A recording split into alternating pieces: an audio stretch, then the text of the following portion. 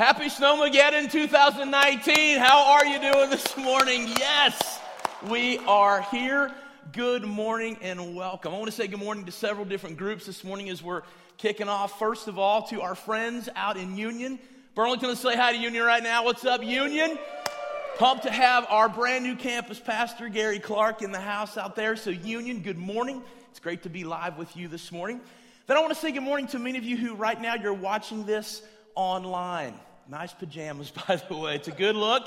And I wish it was this kind of thing where it was like a virtual thing where I could just kind of reach out and grab a bite of your bagel. I'd do that if I could, but we understand it's dicey out. Maybe you couldn't get out, so man, we're thankful for technology.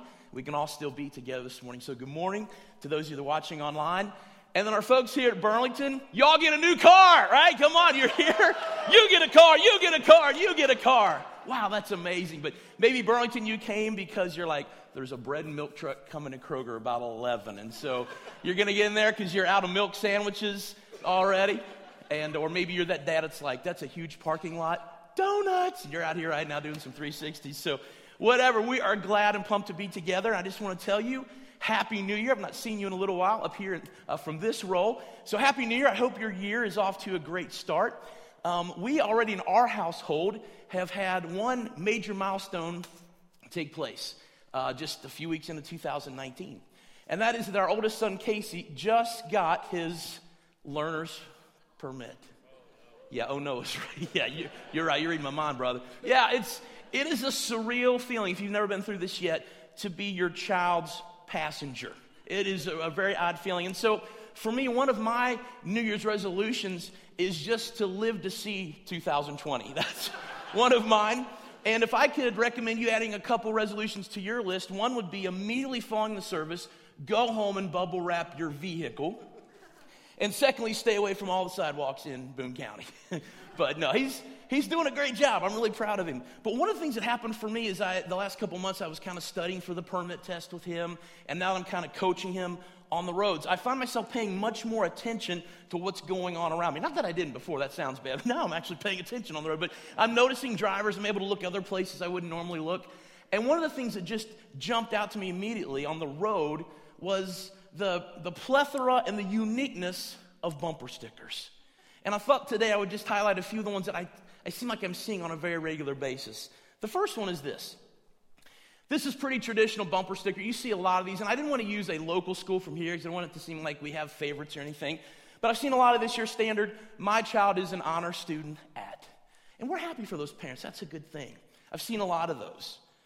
But a couple lights down, I see another parent with a different type of bumper sticker that says this. Yeah, that's cool. My kid beat up your honor student. Awesome. And just when I think the little feud is done, I turn a couple streets down, and the honor parent, the honor student basically is like, oh yeah, well check this out. My honor student beat up your dumb kid. Back and forth and back and forth. Another kind of bumper sticker I see a lot is this thing here with the stick families. Anybody have these on your car? They're really cute. You know, somebody's proud of their family. That's precious, right? You got mom, dad, and the dog and cat. It's really sweet. You're kind of like, oh. Well, a couple streets over, I then see this. Your stick family was delicious. It's just back and forth going on the roads, man. But probably the most common bumper sticker I see over and over and over again are these little oval-shaped bumper stickers. One that says 26.2. For those of you who don't know, that's amount of miles, which is a marathon. For people who think that's fun, right? 26.2, I'm like, man, that's quite an accomplishment.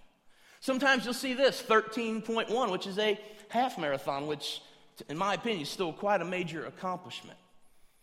But we're driving a couple days later, and then I see this. This is unusual, 0.0.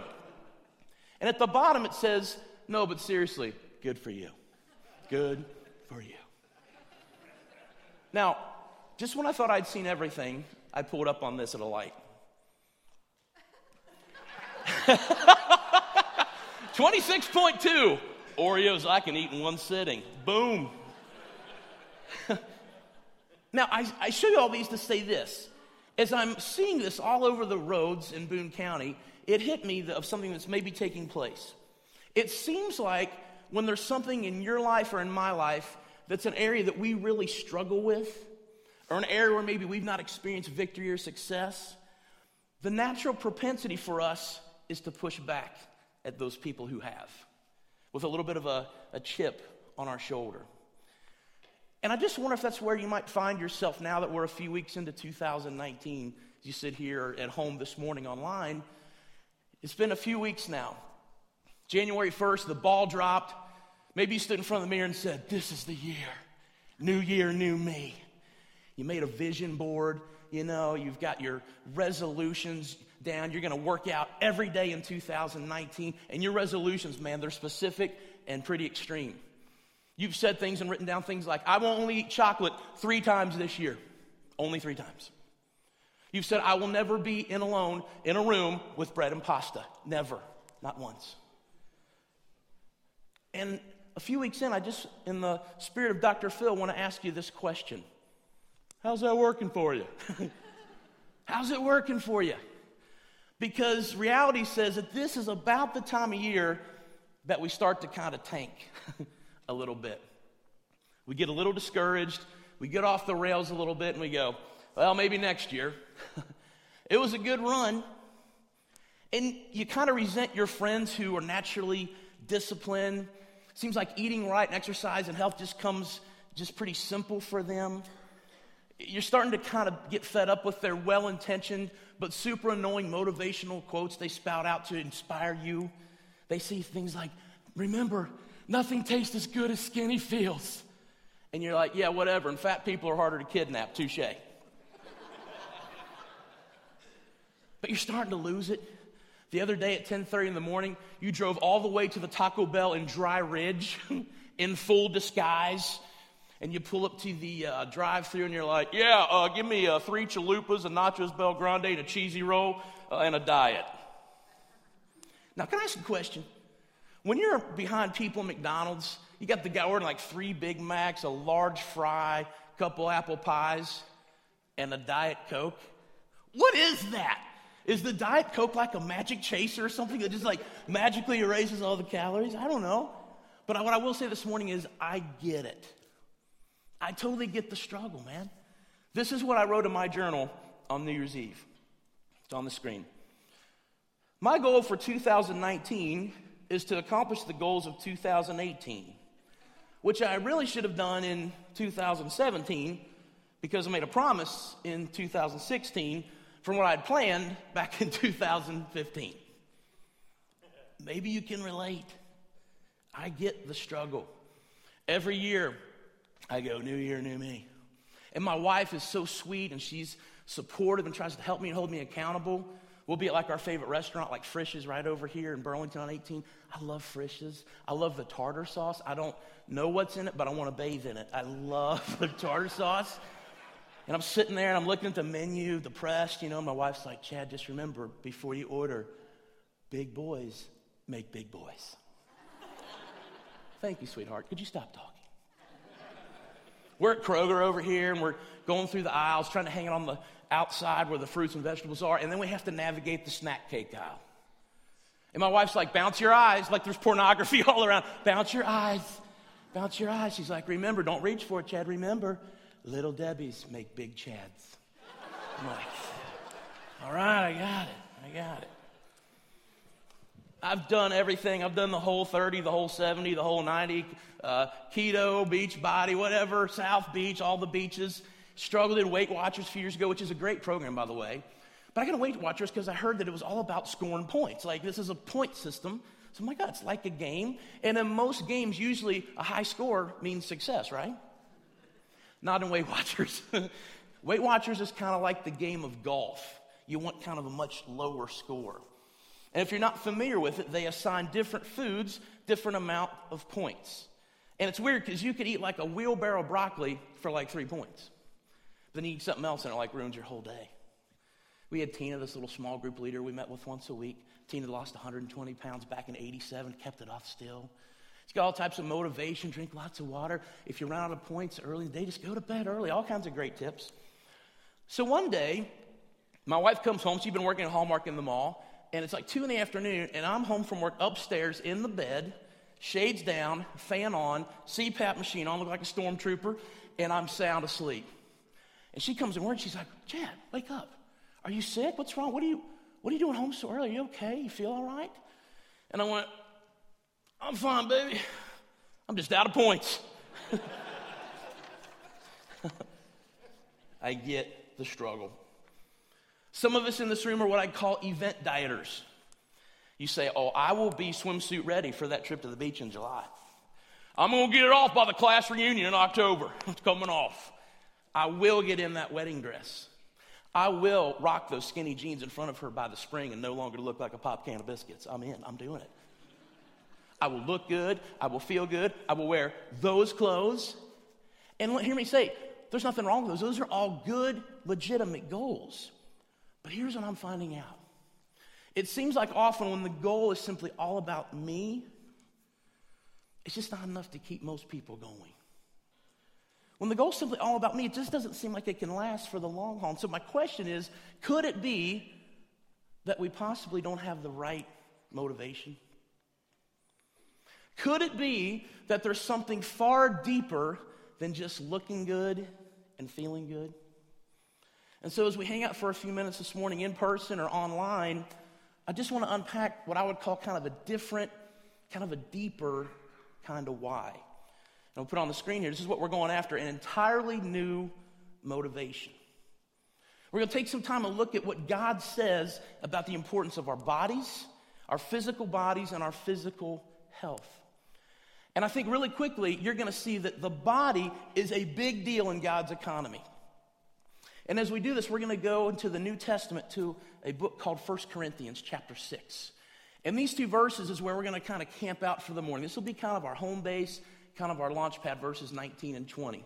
Let's look at what it says in verse 19. It says, do you not know that your bodies are temples of the Holy Spirit, whom you have received from God? You are not your own. You were bought at a price. Therefore, honor your God with your bodies. Now, before we go any further into that passage, I want to say, as I said earlier, if you struggle with this, I get it too. Every year, every attempt can kind of feel like a really bad rerun. And so I think it's possibly the perfect time for this message as we're hanging out in this How to Grow series here in the month of January. It could be the perfect time for this message on why our physical bodies and our health really, really matter to God. Now, before we dive into this passage, before we go any further, I want to address what I think potentially could be the white elephant in the room this weekend. Me. And when I say that, I'm not making fun of myself. What I'm saying is it's human nature. There might be some people in person watching this message or watching online going, hey, Chad, he's a great guy, seems really nice. But you got a guy up on the platform giving a message on the importance of physical health, and he seems like he's one of the heaviest guys in the church. That's a very fair question. So I'm going to speak of that just for a moment.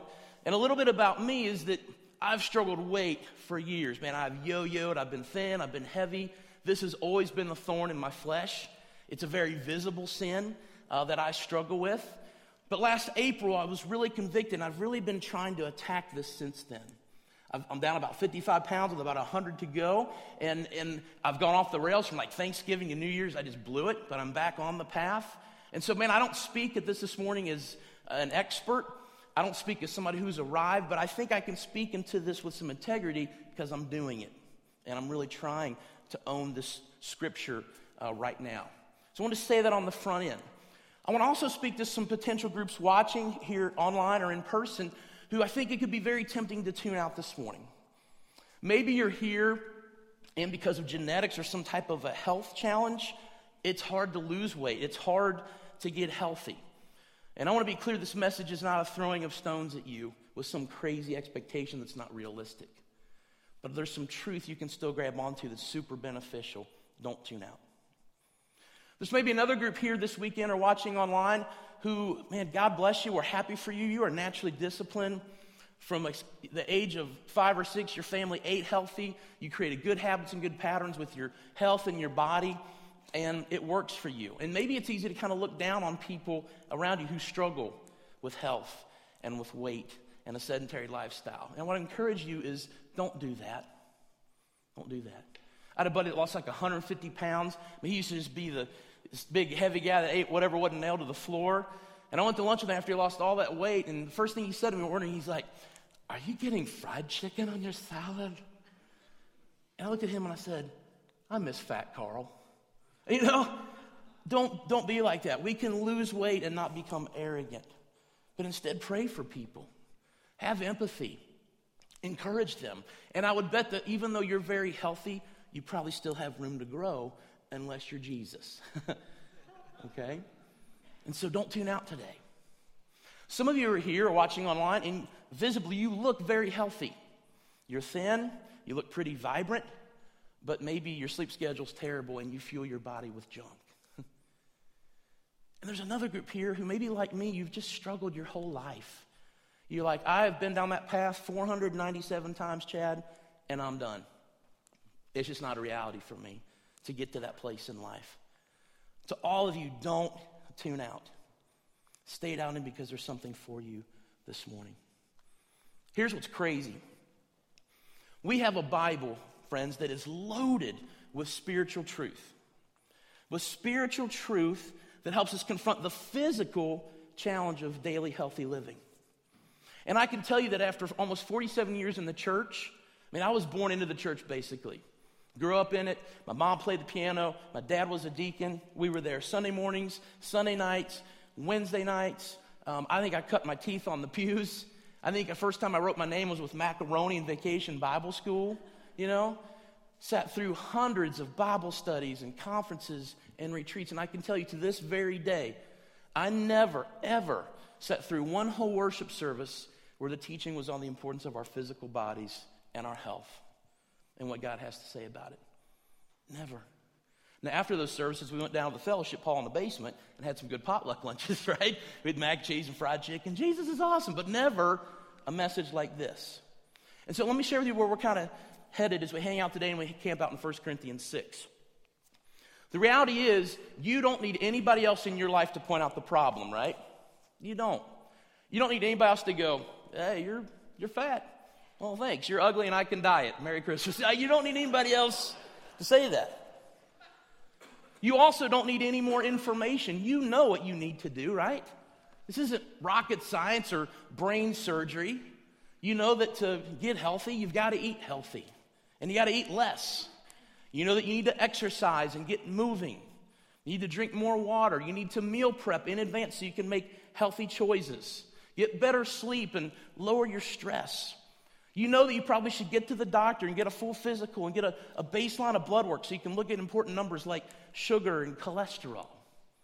You know that you've got to quit making food reward and pain reliever and mood lifter. You know that you've got to get more discipline because discipline leads to freedom. You know that you've got to begin to set specific, realistic, small goals and have a very specific plan in place. You know that it's so important to have somebody to hold you accountable or be a part of some type of accountability group. There is nothing new that I can teach you on any of that today. And I've wrestled with that this week because I want you to leave here with some very practical next steps. But what I've also come to learn is that none of that knowledge matters if we don't have the right motivation. We just keep knowing what we need to do, but the knowing never leads to doing because we don't have the right motivation. So we come upon 1 Corinthians 6. I want us to begin here in verse 19. Let's look at this verse one more time. Paul, who's speaking, says, "Do you not know that your bodies are temples of the Holy Spirit, who is in you, whom you have received from God?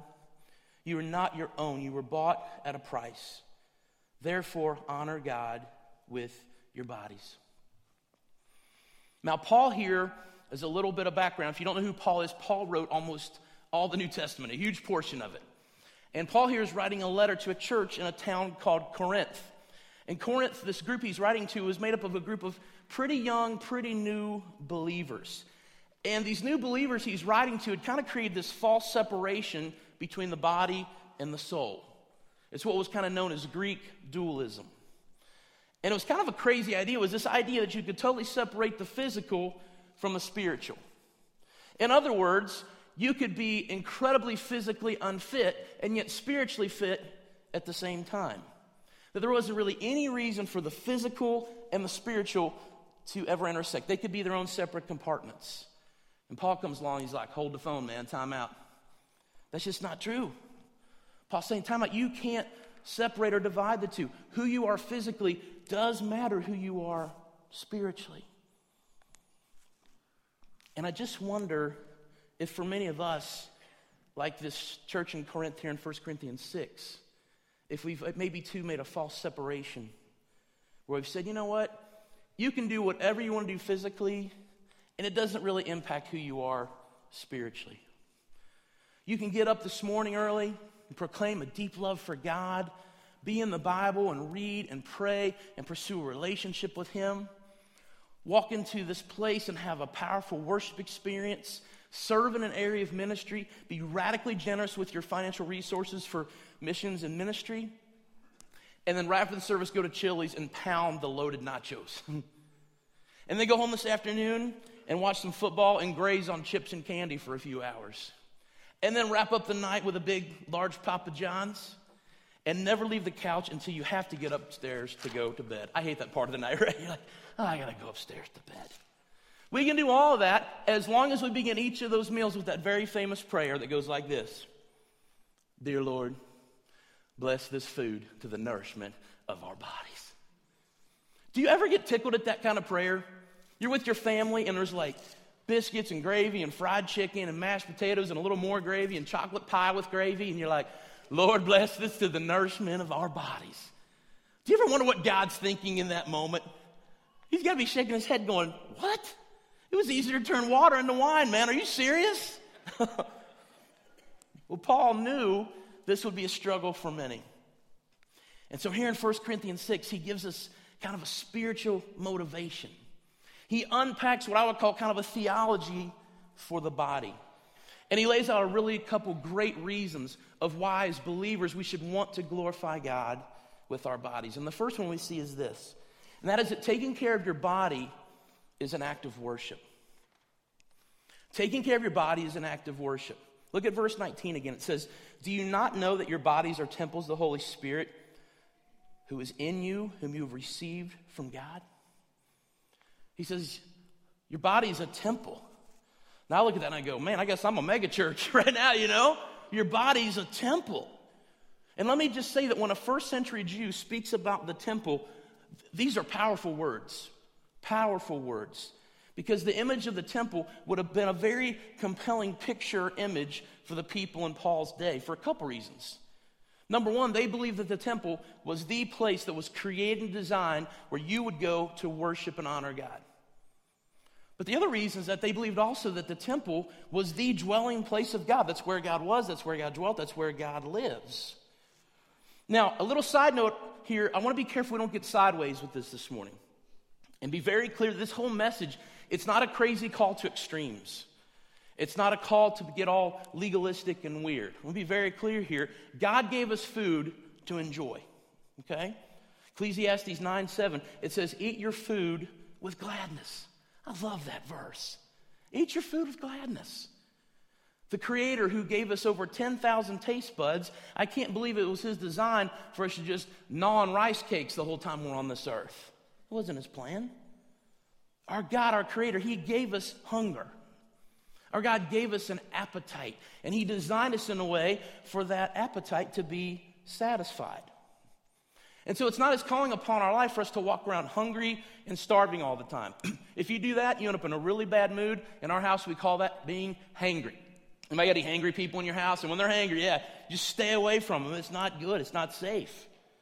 I think that's why a lot of time when you watch a fashion show and the models, they're like coming, strutting down the catwalk, you know, whatever. They have that kind of angry look on their face and they stop and they strike that pose. I don't think they're trying to look hot or seductive. I think they're just mad because they're hungry. They're just hungry. Now, I realize it's very easy for us in 2019, it's either at home right now where we're watching or here in person or at Union, to ask a very legitimate question. As we're sitting here, worshiping God together in this worship center, having a worship service, this is a fair question, and that is this. Chad, what does worshiping God and loving God have to do with sitting down at a table to eat a meal? That's a very, very fair question. And what I would tell you is that when we study God throughout history, God on earth, God always had a dwelling place. God always had a dwelling place. When you go back in the Old Testament, we see God give Moses the specifications for the tabernacle. And the tabernacle became the dwelling place of God. You flip over a few more pages, and you see God give other specifications to David for the temple in Jerusalem. And at that point, the temple became the dwelling place of God. God dwelt in that temple, in that building. But the Bible says today, he dwells in you. Today he dwells in you. You are the temple. Think about it this way. If you're walking down the street one day and you see a bunch of thugs vandalizing any church, any house of worship, I don't care what the denomination is, you'd be livid. You would try to get them to stop. You'd see them over there spray painting graffiti on the side of the church, throwing big rocks through the stained glass windows, kicking down doors. You'd be like, knock it off. You'd call the police. You'd be livid. And yet you and I, we vandalize a temple all the time. Your body, by what you put in it, with your sleep schedule, with maybe a very sedentary lifestyle. Paul's saying you're vandalizing the temple of God when you don't take care of your body. And so Paul, man, he's fired up here in 1 Corinthians. He's saying, time out, guys. This is God's house, not a frat house. This is God's house. Quit trashing it.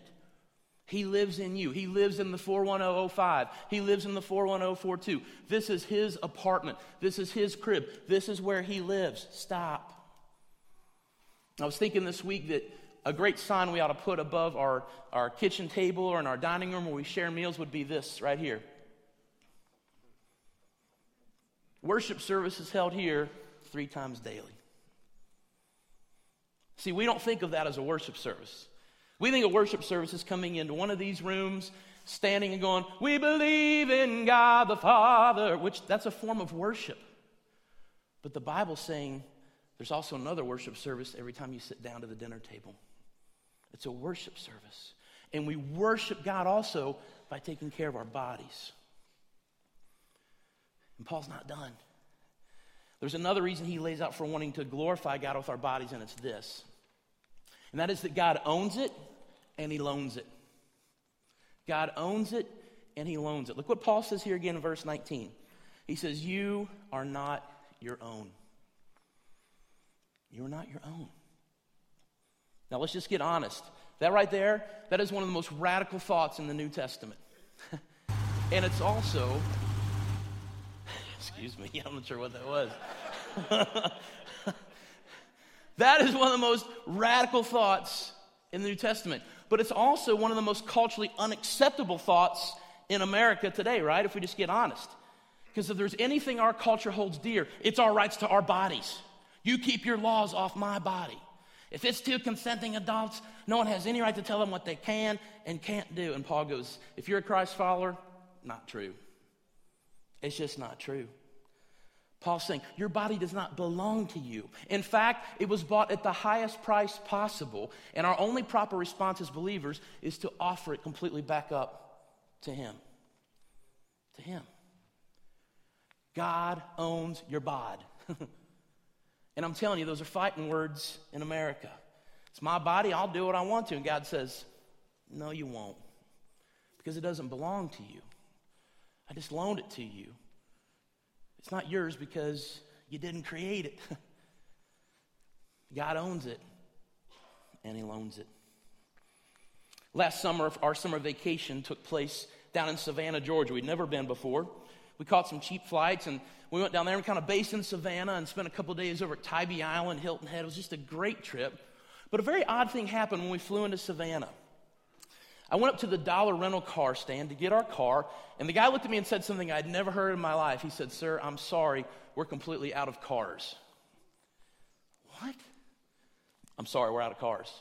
And he went on to explain they had had horrible thunderstorms come through earlier in the day, so all these flights had been canceled or pushed back, and nobody was returning cars. If you travel with kids, about that point, they hate each other, they're fighting. You're like, let's just go home. It's not good. And you're like, He said, but sir, the first car that comes in, I don't care if it's way more expensive than what you reserve, it's yours for the same price. All right. So finally he said, we have a car, here's the keys, it's in spot 37, whatever. We walk out to the spot, and we walk up on a 2018 candy apple red Dodge Charger Scat Pack. V8 engine, 485 horsepower. My wife goes, you're a liar. You're lying. This is a made-up story, Chad. I can't believe you. What did this cost?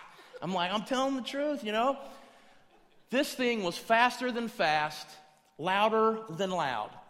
So my oldest son, Casey, who was 15 and not driving at the time, he's like, Dad, can I just post something on Instagram, like sitting behind the wheel, revving the engine? I'm like, absolutely, man. I was 15 once, As you see this video of him, this is when we first got the car, watch my wife, who quickly walks way behind the car to get as far away from the scene as possible. She's thoroughly embarrassed by all of us and thinks this is so stupid, which is we had like a station wagon or something. And my youngest son, Cameron, is in the back seat, nervously rocking, holding his ears. All right? This is my son, Casey, as soon as we landed the car.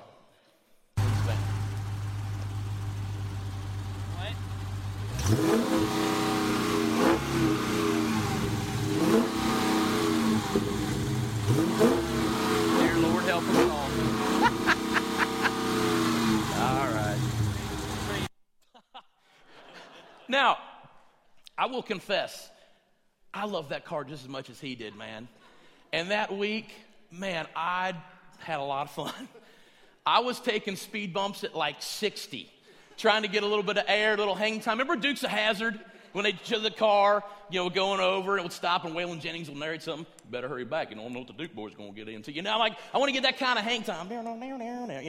Hitting speed bumps at 60. I'm peeling out of stoplights in grocery store parking lots. I'm looking for any little patch of dirt and gravel where I can kick up some dust. The air condition was on full blast from the moment we got there to the moment we turned it in. Just full blast. Kids are eating melting ice cream cones in the back seat, dripping stuff all over the back seat. It's all good, Forgetting, dude, this is a rental. Chad, this car doesn't belong to you, man. You signed an agreement that said, I commit and agree to take care of this super valuable, high-performance vehicle. Chad, this is not your ride. But my mindset was, this is my car. I paid for it. And as long as I'm on this trip, I'll drive it however I want. And I just wonder if that's our attitude with how we take care of our bodies. This is mine for this trip I'm on called life. And for however long I'm on this trip, I'll drive it however I want, forgetting he paid for it. And it's really a loaner. I'll drive it however I want. And so we spend our time on this earth. We put cheap fuel in it. We don't really perform consistent maintenance. We're taking it over speed bumps. We're driving it hard. We're not taking care of it. We drive it however we want, ignoring all the warning lights on the dash. When the reality is God owns it, and he loans it. You see, he's the owner and you're the manager. Those are the biblical roles. And the Bible says one day we're going to stand before God, and he's going to look you in the eyes, and he's going to ask a couple questions. He's going to say, what did you do with what I gave you? What did you do with what I gave you? What did you do with the health that you borrowed from me? Verses 19 and 20 says this, says, you are not your own, you were bought at a price. Last April, when I began this journey that I'm on, and I have a long way to go, creating some new normals, and it's hard, that's the verse that just shook me to the core. Because it hit me before God, for some reason, finally, that my body doesn't belong to me. And so for Chad Cadell, it's not okay that I'm okay with how I look. It's not about that. It's not about that. I'm okay with how I look. I'm in my 40s. I got a beautiful wife. I'm not out having to try to land somebody in a bar or get a girlfriend. I don't care about fashion. I'm okay with how I look. It's all good. I'm okay with my energy level. I'm okay being the Chris Farley, Kevin James, King of Queens guy at the parties. I'm okay with that. I'm okay with how I feel. And Paul's saying, Chad, it's really not about if you're okay with it. It's about, is God okay with what's going on? Because see, we tend to justify and we go, it could be worse. When God's saying, yeah, and it could be better. It could be better. And it all comes down to an entirely new motivation. And as we kind of come to the tail end here, I'd wrap it up like this. And that's we need to treat our bodies as instruments, not ornaments. We need to begin to see our bodies and treat our bodies as instruments, not ornaments. Isn't that how the world looks at our bodies? We look at the body as an ornament. We go, look at me. See me. Pay attention to me. Do you like it? We have people that get up at 5 a.m. and do their hair and put makeup on so they can lay in the bed and take a selfie. It looks like that. They wake up like that. And you're like, that's ridiculous. You're waking up with horrible breath and matted hair. That's not real. But we go, do you like it? Like it and approve. Pay attention to me. But the biblical worldview is saying that's not what you're supposed to be about. We're supposed to be about creating instruments.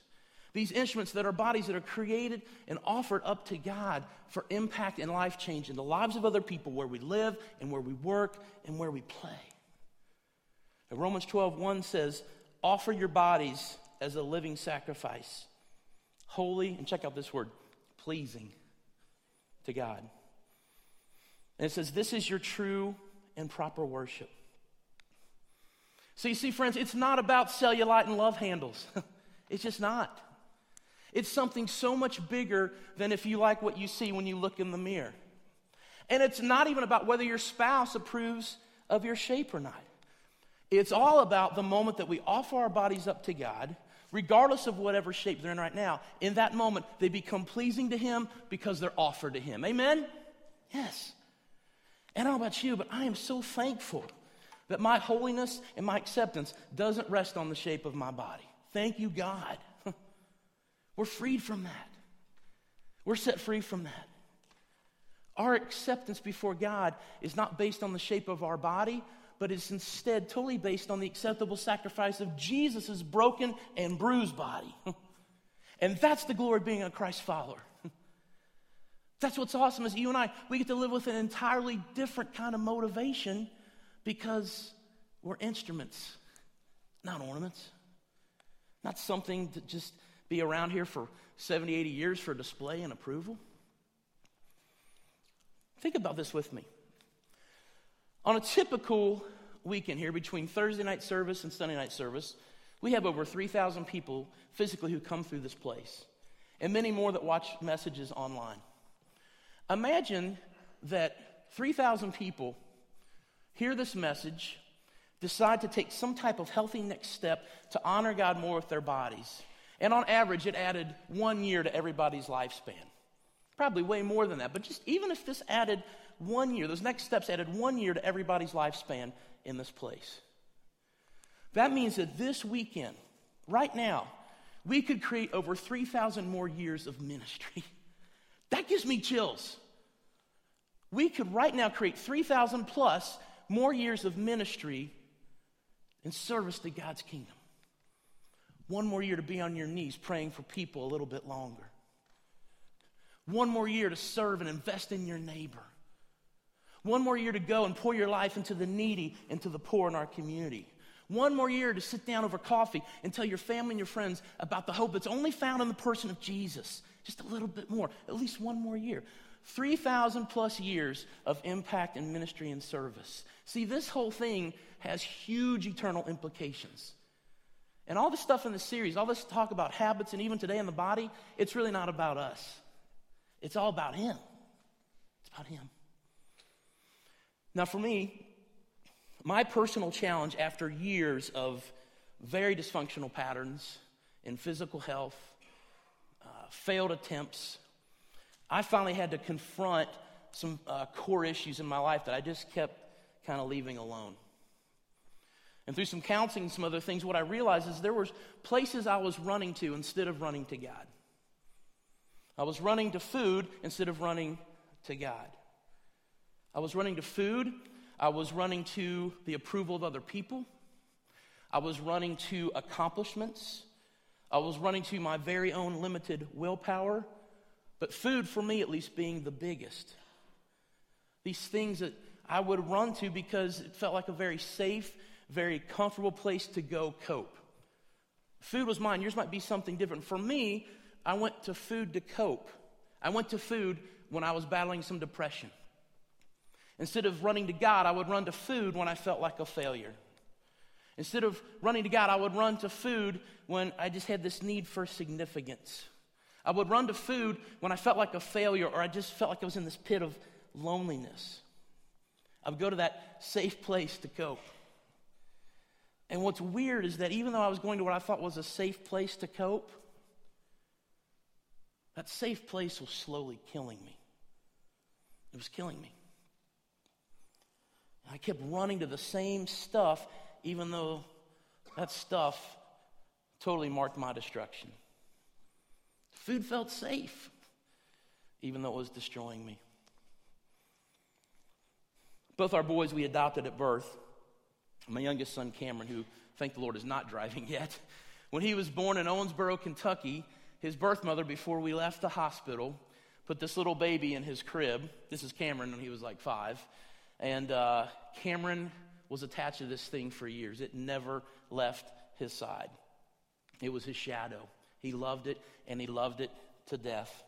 He came with a very creative name for it. He called it Baby. He's a very creative child, I know. That thing went with us everywhere, and I can tell you countless stories of when we would be eating somewhere, like on vacation, and we got like an hour and a half down the road.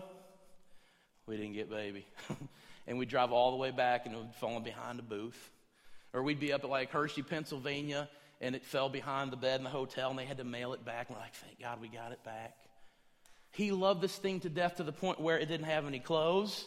It was missing an eye. It had all these like mystery stains on it. His arm had fallen off. It was the gnarliest looking thing ever.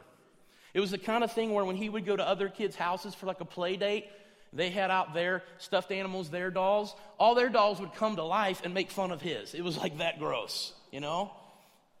It was a car. It would have been like a rusted out 1981 Buick LeSabre. This is gross. But he loved that thing. And finally we said, Cameron, you got to let us have it for a bit so we can clean it up.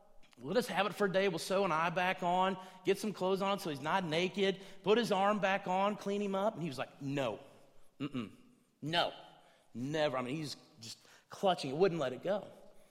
So finally one day he agreed. He's like, I'll do it. We're like, yes, parenting win. My wife goes to get it, and he's like, I can't do it. I'm not doing it, no. My beautiful wife got down on one knee and looked him in the eyes, and she said, Cameron, listen, I can't fix it until you let go. Buddy, I can't fix it until you let go. And in that moment, as even those years later, I was struggling with this stuff personally, it was like God grabbed me by the shirt and he said, Chad, do you hear that? It's the same for you, big guy. I can't fix it until you let go. Can't fix it till you let go. And so what I ask you this weekend as a family here is, what are you holding on to? And God's whispering to you, let me have it. Let me have it. In my story, for 46 years, I ran to food instead of running to God. Your story may look different, but my question is, what are you running to instead of running to God? And God's saying, I love you. And I can't fix it until you let me have it. This weekend, will you let him have it? Will you let him have it?